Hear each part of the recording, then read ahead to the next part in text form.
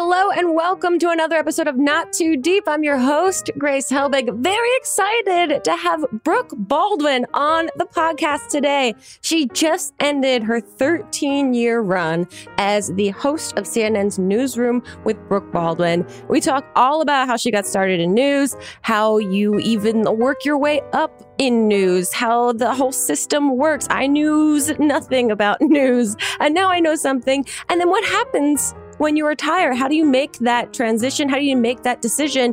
One of the things that has helped her out is her new book, Huddle, How Women Unlock Their Collective Power, where she interviews incredible women and extraordinary women, or the right way to say it, extraordinary, ordinary women. I don't know. See, this is why I couldn't do news. I can't speak in a cadence that is consistent or trustworthy. Anyway, Brooke can, and I had such a lovely time talking to her and hearing about a world that I really have no experience with, but I'm fascinated by. So please enjoy this episode of Not Too Deep with Brooke Baldwin.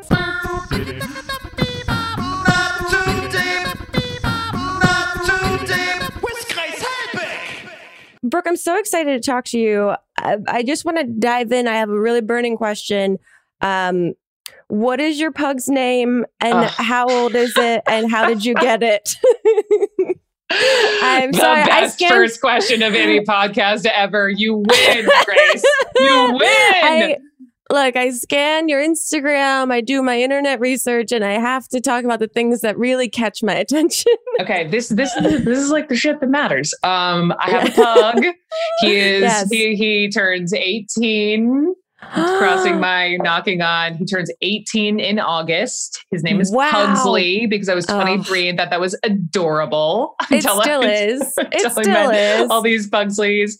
I bought him. I got him when I was 23, when I was in my second TV job. I was in Huntington, West Virginia. I had just moved out of the fancy corporate housing that is the Ramada Inn off of I-64 next to the Wendy's, where I ate way too many Frosties and hamburgers. And gorgeous. I was just like, I was lonely and I'd never had a dog in my life. And I was like, this is it. Wow. Boom. Pug. Wow. Yeah. So he'll be able to vote soon, I guess. Oh, yeah. Like in 3 months. Very exciting. That's wonderful. I can't believe you have an 18-year-old pug. Holy crap. I know. Your pug is older than your CNN career, I guess. Just to make a bit of a segue, one of the more notable things is that you've been working on CNN for 13 years, and you just literally like 3 weeks for. I've lost track of what day is it? Like I don't even know. I'm away. But yeah, a couple weeks ago, my last day, April 16th was my last day. Okay, so talk to me about that. Where does that decision come from? How long does it take to concretize? And who did you talk to about it? Yeah, I wish I had it was on this day and this was the thought I had and I was leaving CNN. Yeah. It was, I think, an accumulation of things and time. And if you look at my journal, I'd probably, thought about what are other things I could do for the last, year or two. And then certainly during the pandemic, getting knocked on my ass, with COVID very early on, April of 2020, and having real moments with myself as I was in my sickbed for a couple of weeks. As I had just finished, doing all these interviews for my book and was sitting in the deep end of just having interviewed all these extraordinary, trailblazing, well-known women and extraordinary, ordinary women, and having that all sit with me, I think it was all of that. And if you read my epilogue, there's a line in there that's something like, I have a feeling that changes may be on the horizon. And that's kind of what I was thinking about. And then it all the book coming out and my leaving CNN was just a total coincidence. You write a book, you figure out a pub date 2 years prior. My contract was up in April. And so it was this thing. And it was a painful thing, to come to leaving family and leaving a home you've known for so many years and really a dream job that I hustled all through my 20s to attain. But at the end of the day, I had to go. And it's hard to explain, do you know what I mean? Like, have you, I do. Moments? I feel like when you decide to pivot in something that has been really beneficial in so many ways to you, like I'm sure creatively, professionally, all these things, and to let go of something, take a chance on something that's completely uncertain outside of it, to leave like all of this certainty, especially in the last year, I feel like everyone's having a huge inner discussion about their relationship with certainty versus uncertainty. Totally. And turns out I do not like uncertainty. And so I've been having some deep dive discussions with myself about that. But I think that's incredibly cool and very inspiring to be able to take, initiative in yourself and what your next chapter will be. And I'm sure a big part of that, like you said, was your book. So talk to me about the book now. First of all, for people that don't know, huddling. What is this concept or this phrase? A huddle is where women are energized by the mere fact of their coexistence. A huddle can be 2 women. It can be 2,000 women. It can be, where women thrive, succeed, and really just get amazing shit done. Like these are the women you pray with or protest with or sweat with. These are the moms whose back you have, or the co-workers who you're looking out for, right? Where you truly believe like their success is your success. That is a huddle. And so when did this concept for the book come up for you? I think the early seeds were planted after that wild weekend in Washington, January 2017, where I was like embedded in the Trump motorcade. So I'm like balancing on the back of this flatbed truck as I'm going down Constitution Avenue, with my eyes on the newly elected president going to the White House for the first time, watching Donald Trump and watching the new first lady and thinking, okay, like, what are the next 4 years going to look like? And as a woman and as a journalist, I was troubled. And then the very next day, I'm back on the clock for CNN. I'm in the middle of the Women's March. I'm surrounded by these like crazy, famous, amazing, trailblazing women, and also just 500,000 extraordinary, ordinary women who all wanted to show the F up that day. Yeah. And I love that term that you use, extraordinary, ordinary women. I think that's really very wonderful. That's what I call them. Yeah, it's great. They are. These are the women whose names you may not know, but they are extraordinary, ordinary women. And so being surrounded by 500,000 women, I just felt like in my bones, that was my like Oprah aha moment where I was like, all right, like this is it. This is the thing that I am meant to be doing. And that was the beginning of American Woman, which was this digital series I did for CNN.com. But it was really like the seeds were planted for Huddle. Wow. Okay. So then how did you go about writing the book and seeking out the people that you wanted to talk to? I mean, don't we all have a mental list of if we could invite certain people to a dinner party or whomever? I mean, it was totally self-serving. I was like, okay, I would like to have coffee with Megan Rapinoe. And then I want to have a chat with Stacey Abrams while she's in the middle of her crazy that it was happening in Georgia and that she would make time for me, to, Reese Witherspoon and her whole team out in Santa Monica at Hello Sunshine, to hanging out with 5 badass, military veterans, former CIA, congresswomen up on Capitol Hill at almost 10 o'clock at night. Cause that was the only time we could all get together. And I was like, should I bring wine? I was like, that's not professional. And I roll up and they're pouring wine. They're eating ice cream. And I'm like, oh, my people. This is huddle energy right now. It's great. Yeah. And it must be nice because I truly have no base knowledge of how the news works, on the inside. But I imagine that it must have been very freeing to make your own decisions on who you wanted to talk to for your book. Yes. Yeah. It was exactly. It was, ownership, choice, freedom. And I got to pick, right? So I knew I wanted to have a cross section. I wanted these women to be diverse. I wanted them to cover various sectors of society and work and sports and everything else. And so that's how I ultimately determined. And then, obviously the news cycle was super slow the last few years.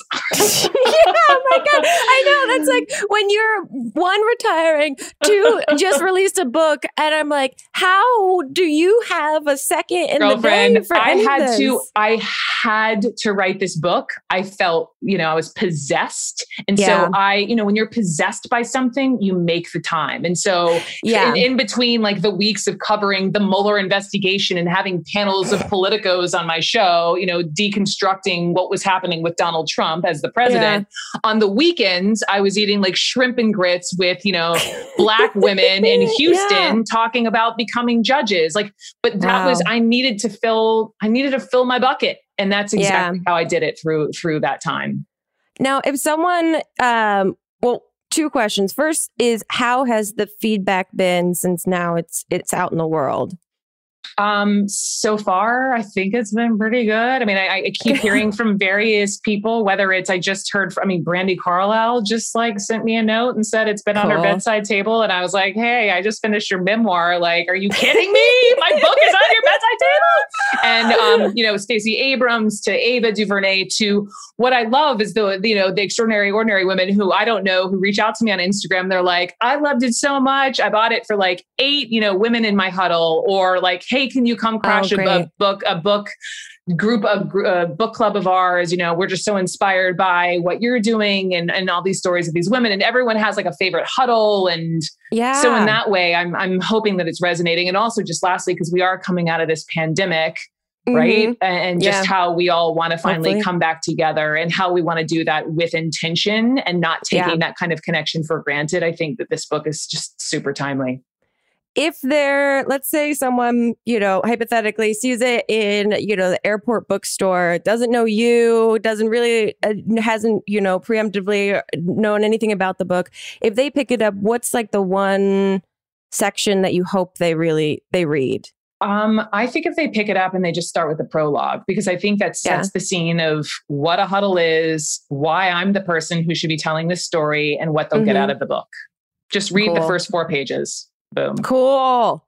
I know you are, like you said, not in the United States right now. I'm at an undisclosed, very beautiful Caribbean location. You've been kidnapped in the most beautiful looking area. Yeah. You're like officially, I mean, like you said, you've been working nonstop, and now you like get 20 years. To take time. Is it hard for you to take a break? Do you feel that like energy every day of like having to do things? I'm very good at sitting on a beach and doing nothing, and then drinking a dark and stormy at 5 o'clock. Let me tell you that was my first 5 days. That was my go-to. I would like wake up with the sun. I'm not even an early riser, but it's just so beautiful here. I was like sunrise, skinny dip, breakfast, read for 5 hours, dark and stormy, dinner, look at the stars, sleep, like a lot of sleep. Wow. A lot of sleep. You're doing a micro eat, pray, love situation for yourself. I mean, it's great. That's like my happy place. But I think as I have been like talking to you and have like kind of one hand in the world and, talking about my book or what's going on, or I have like one eye on the New York Times and I'm like, what's going on with Liz Cheney? And what would I normally be doing if I was actually sitting at the news desk, and how many people would I be talking about? I do still have those thoughts, but I'm also like really trying to, like, I think like the next couple of days really block out, no offense world, but like block out the world and really journal. And, I've had some wise people say to me, like, you need to put some lines on a legal pad, and like, what do you want to do? What absolutely do you never want to do? What do you like? What are the must-haves? I need to do some of that and just like sort through the stuff. Because you're taking time off, obviously, and recharging and kind of like reconnecting to like what it is that you want to do next. Is that what you're kind of figuring that out? Yeah. Yeah. I just needed to like get away and take a breath before I like hard charge back into life, whatever and next chapters. Exactly. Well, I'm curious too, because I love your Instagram because you're just very much yourself on it. You. There's no like, it doesn't seem like you have a intern doing something for you or posting as you or any of that kind of stuff. I'm curious, about the way that the personalities in the news interact with social media. It feels like obviously it's, exploded. So it's this like pillar of how we share information now.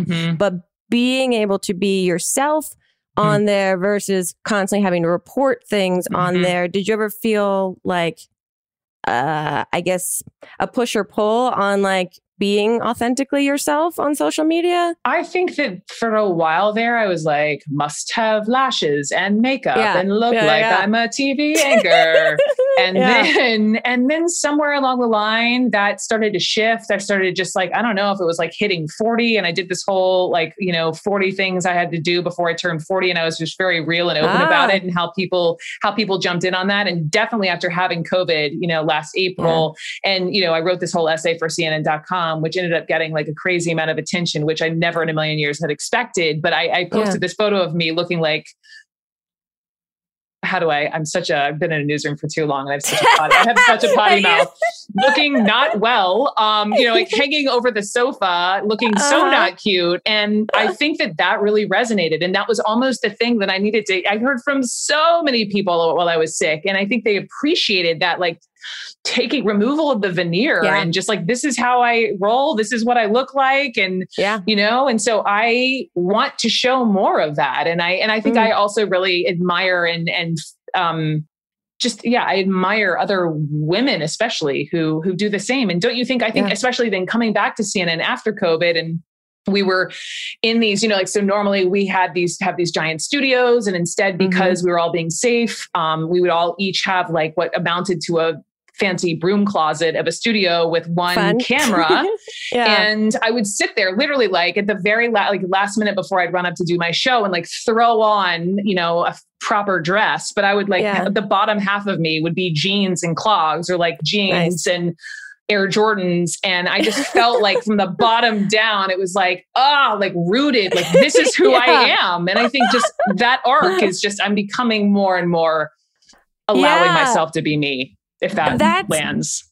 100% lands. I love me. I mean, I've been working on the internet for the last decade. And so I've only known how to dress from the waist up, and everything else on the bottom is just like choose your own adventure.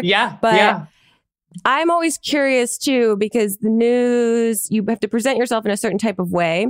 And so I wonder, like, what are the faux pas, or is there a psychology to the way you present yourself that makes you seem more trustworthy to people? Are there like actual restrictions or ideas of like colors you should wear that resonate with people, or colors you should not wear that don't resonate with people? I've never been told anything like that. I mean, I think some of my morning anchor friends have been told like to wear brighter colors, but I think that is sort of passe. And I know for my own self, I think there was a time there when like we were all wearing sleeveless jewel toned, dresses and popping off the screen. And that was a thing for a while. And we all wished we had like Michelle Obama arms. And then I know for my own personal like sartorial taste in the last like 5 years, I really just was into like more neutral colors, and I would, wear a color here and there. But in terms of trustworthiness, I don't think the two are linked at all. I think like one is just like how you feel comfortable and how you present yourself. And the other is like physically present yourself. And the other is just like how you present yourself to the audience, and how you ask the tough questions, or how you approach something with that degree of humanity that like, then the audience trusts you, that sort of back and forth. Well, okay.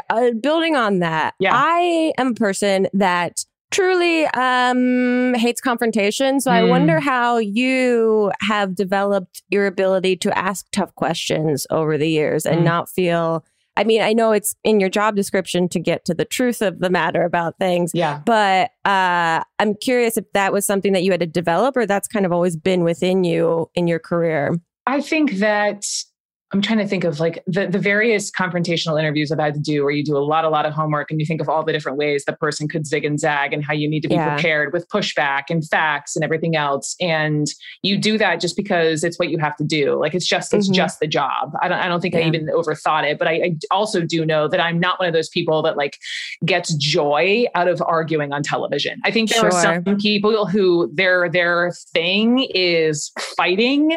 And I think my thing is more tell me like more about the humanity, or making someone feel comfortable and bringing something out in someone that you wouldn't necessarily expect, or asking the question that the audience is, is thinking, like being relatable in that way. But I don't find joy in arguing on TV. In gotcha moments. But I don't. But there are moments where I can think, for example, I've covered so many shootings in my career that it did, and I've never been touched, blessed. Like I've never had someone in my family been touched by it, but I've gotten to know so many people, like they're friends of mine. They would text me on the anchor desk when another shooting would happen. They'd be like, hang in there, Brooke. Like, I'm like, you're telling me to hang in there, And so then when I would have a lawmaker on and we have to go back and forth over certain, gun laws. Sometimes I had a hard time, having those conversations. And that is when I found myself really pushing and also just like saying, Brooke, like, keep your cool, man. Keep your cool. I couldn't do it. I give you so much accolades for it. It is, I would have a difficult time with it.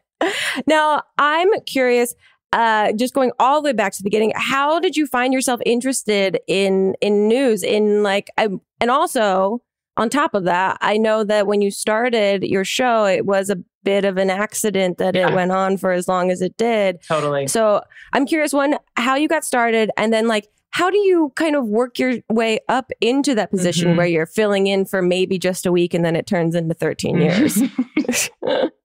Still crazy. It's so freaking crazy. So I graduated University of North Carolina, Chapel Hill in 2001. I actually never wanted to be on camera. I thought to be a producer. I wanted to direct. I wanted to be the boss, call the shots from behind the scenes.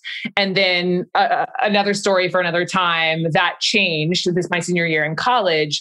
And so I graduated and I worked in Charlottesville, Virginia. It was my first TV station. So for people who don't know, so there are 200 TV markets. Number one is, New York City. 200 is tiny town, Alaska. And I landed at market 192 and where 5 people were watching me on TV, which was awesome. So I could fuck up and it wouldn't matter, And so I worked there as a reporter. Then I was promoted to working weekend mornings, which was when my girlfriends who were huddling in big cool cities were drunk dialing me from their happy hour at 7 o'clock at night. I was going to bed because I was waking up at 2 and 3 in the morning to be a one-woman newsroom on the weekend and, fielding on the phone calls, writing my entire show, producing my show, rolling the teleprompter with my foot, sometimes backwards on accident, and watching all the words go the wrong way as I'm live on TV. But that's when you have to make those early mistakes, you have to learn.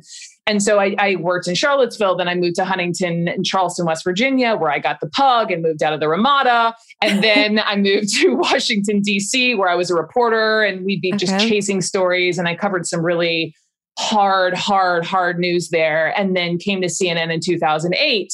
Because when you're from Atlanta, you grow up drinking Coca-Cola and rooting for the Braves and watching CNN. And so it was a dream to be at CNN. And I moved there having this promise of work as a freelancer, basically working as a contracted employee with the hope of being hired pretty quickly. And I moved there. I remember walking into the building for the first time, all excited. And they were like, just kidding. Great recession. We've frozen all the jobs. Sorry, come back when, things are better. Yeah. And it was a total record scratch moment for me where I left a perfectly good job and a really nice life in Washington to take this leap in Atlanta. And that's when I, at age 29, moved back into my childhood bedroom because I had no guarantee of pay, thus couldn't pay rent. Yeah. And I'm living, and it was the beginning of the end of my parents' 40-year marriage. So I had a front row seat to that as I'm not working. And it was wow.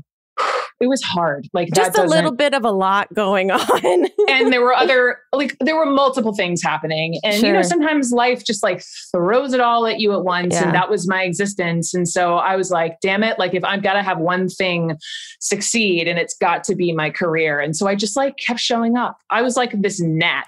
People couldn't get, that was flying all around. They couldn't quite, and I just kept showing up, and I was essentially squatting in a temporary office. And I don't know what these people must have thought of me, and I was like the Swiss Army knife doing, like, did a documentary for CNN Espanol back when my Spanish was much better. I was over at CNN International anchoring the international news overnight for Asia at 29. I was at Headline News. Anyway, so I finally convince CNN domestic, CNN US, which is what we all watch, to, let me jump on TV here and there, and endeared myself to enough people to where I started really working a lot. And I was, it took CNN 2 years, but they finally hired me.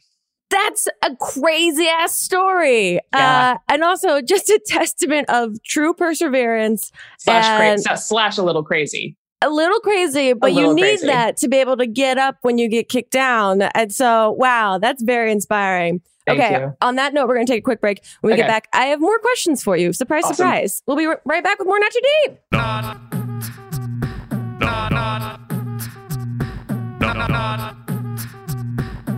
Not Too Deep with Grace Helbig.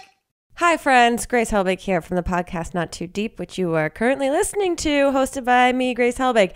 Just wanted to say a couple of things. One, thank you so much for listening. And two, if you are enjoying yourself to such a degree that you'd love to leave us a review on the Apple Store, that would be so appreciated, because again, you are very appreciated for giving us your time, your ears, your attention, whatever it may be. And that was my couple of things. Now back to me. Brooke, I'm going to ask you the two questions I ask every single guest that is on the podcast. Yes. And the first is, who, alive or dead, would you most like to throw cold spaghetti at?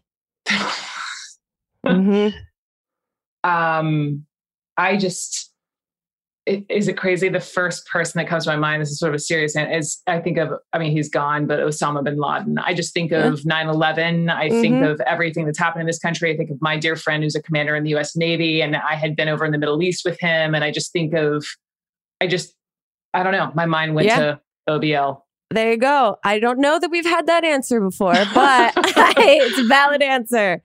Okay, the other question I ask every single guest is to tell us your worst pants shitting story, or like a bathroom emergency situation, but you can only use 3 words or like small phrases to describe the event. So, for example, mine is college jogging front lawn.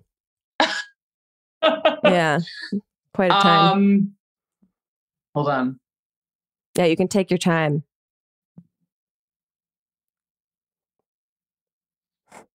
I'm going to say,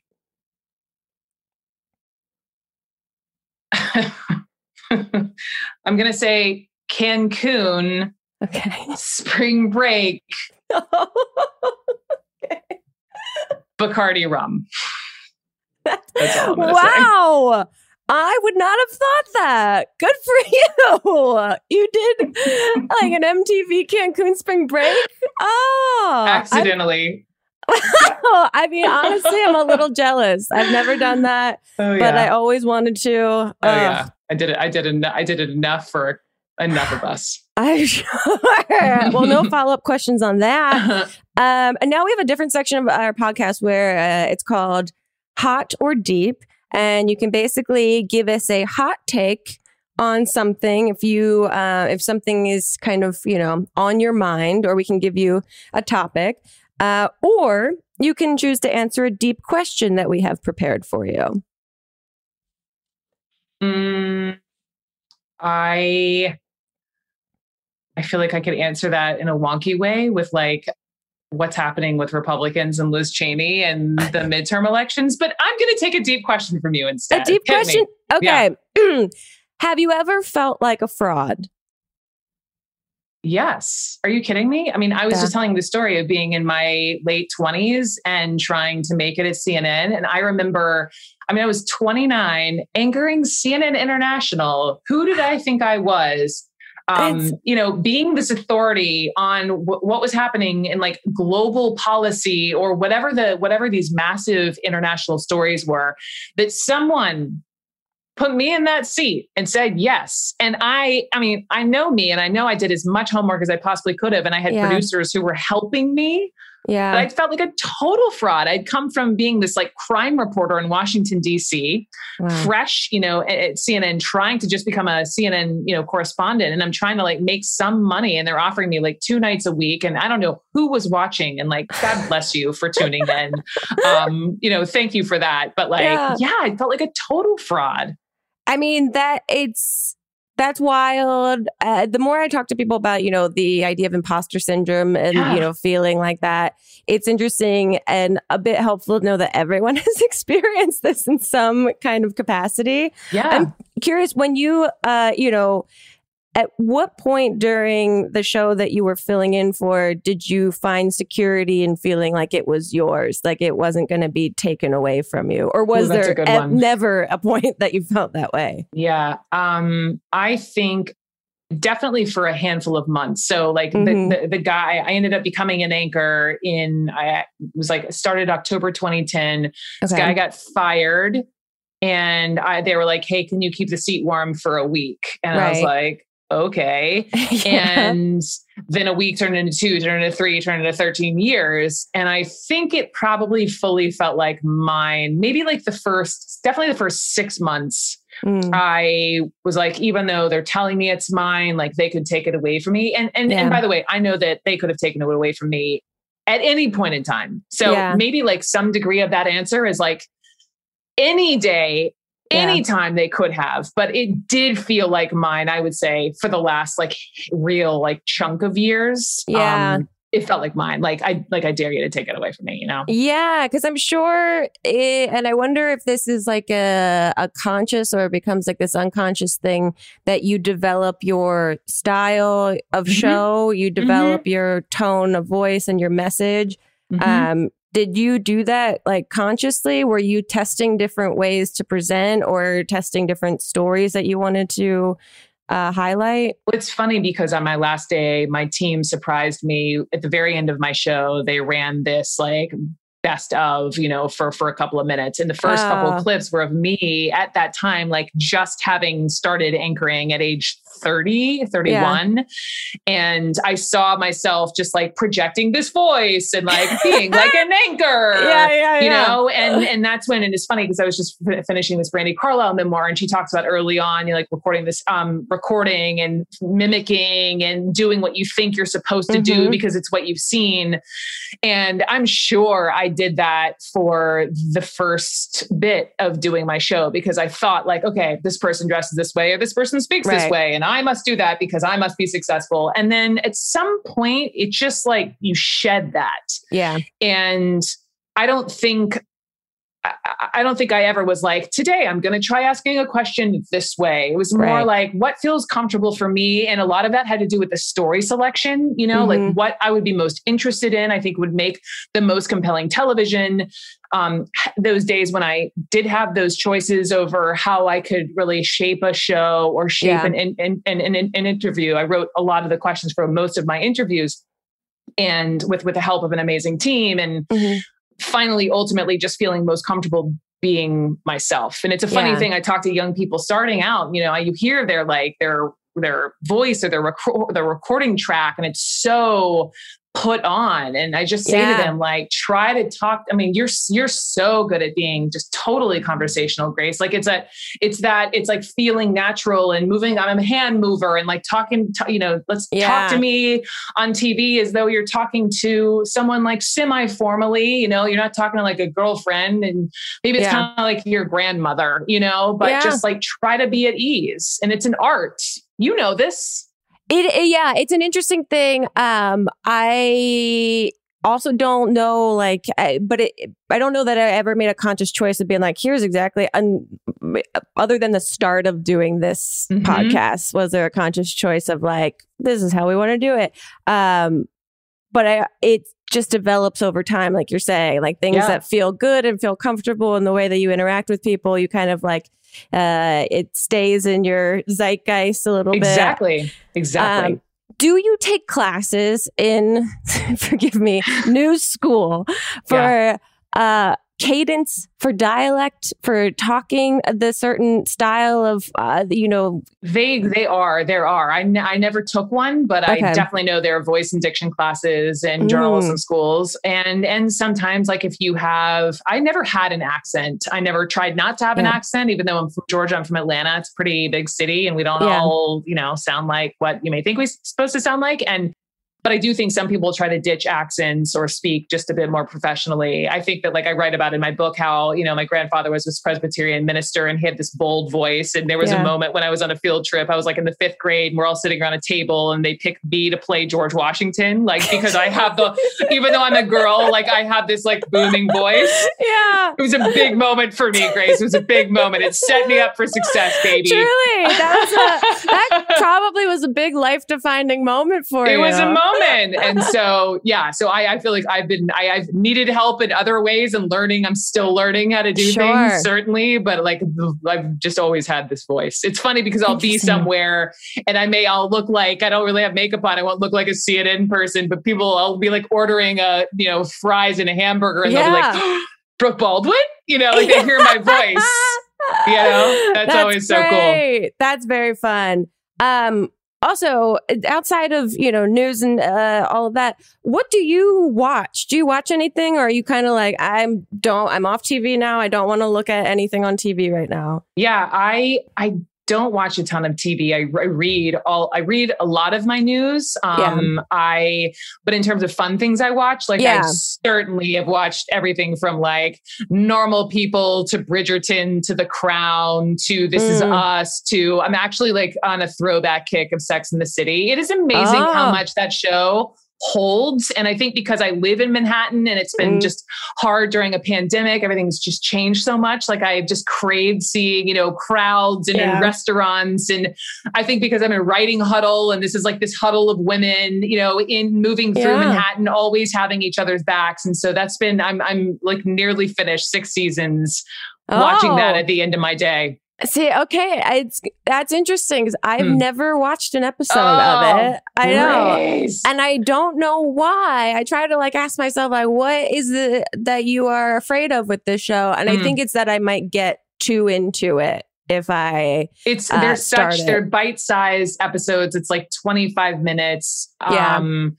I think that's no, I'm lying. I think it might be an 45, whatever it is. It just flies by. It's so good. And it's also so fun. Just if you enjoy fashion, Patricia Field was in charge of, putting these women in these clothes. And it's crazy to think that they shot it. Pieces. Yeah. It's totally art. And to think they shot it, when was it, like beginning of the 2000s? And that so much of the clothes still hold today. And I think also I was watching it in my lonely, like, living in West Virginia and going to bed at 7 o'clock at night. Like that's when I was watching Sex and the City.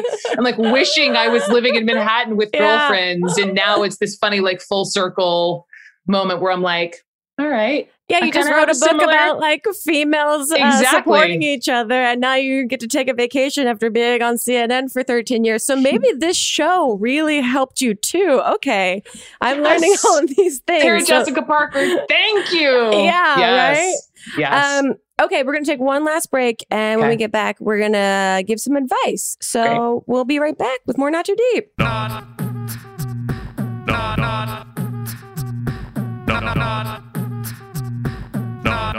too deep with Grace Helbig. Okay. Now this is the section of the podcast where we try and give some advice. Caveat, we are not professionals. So take this advice with the salt and all of that. And here we go. This is from Rachel. And I feel like this is a bit relevant to perhaps some of the things you are experiencing currently. She asks, how do grownups get into new routines? Not sure if it's pandemic related, but I can't seem to get myself into a successful pattern in anything: healthy eating, cleaning, exercise, reading more versus being on my screen.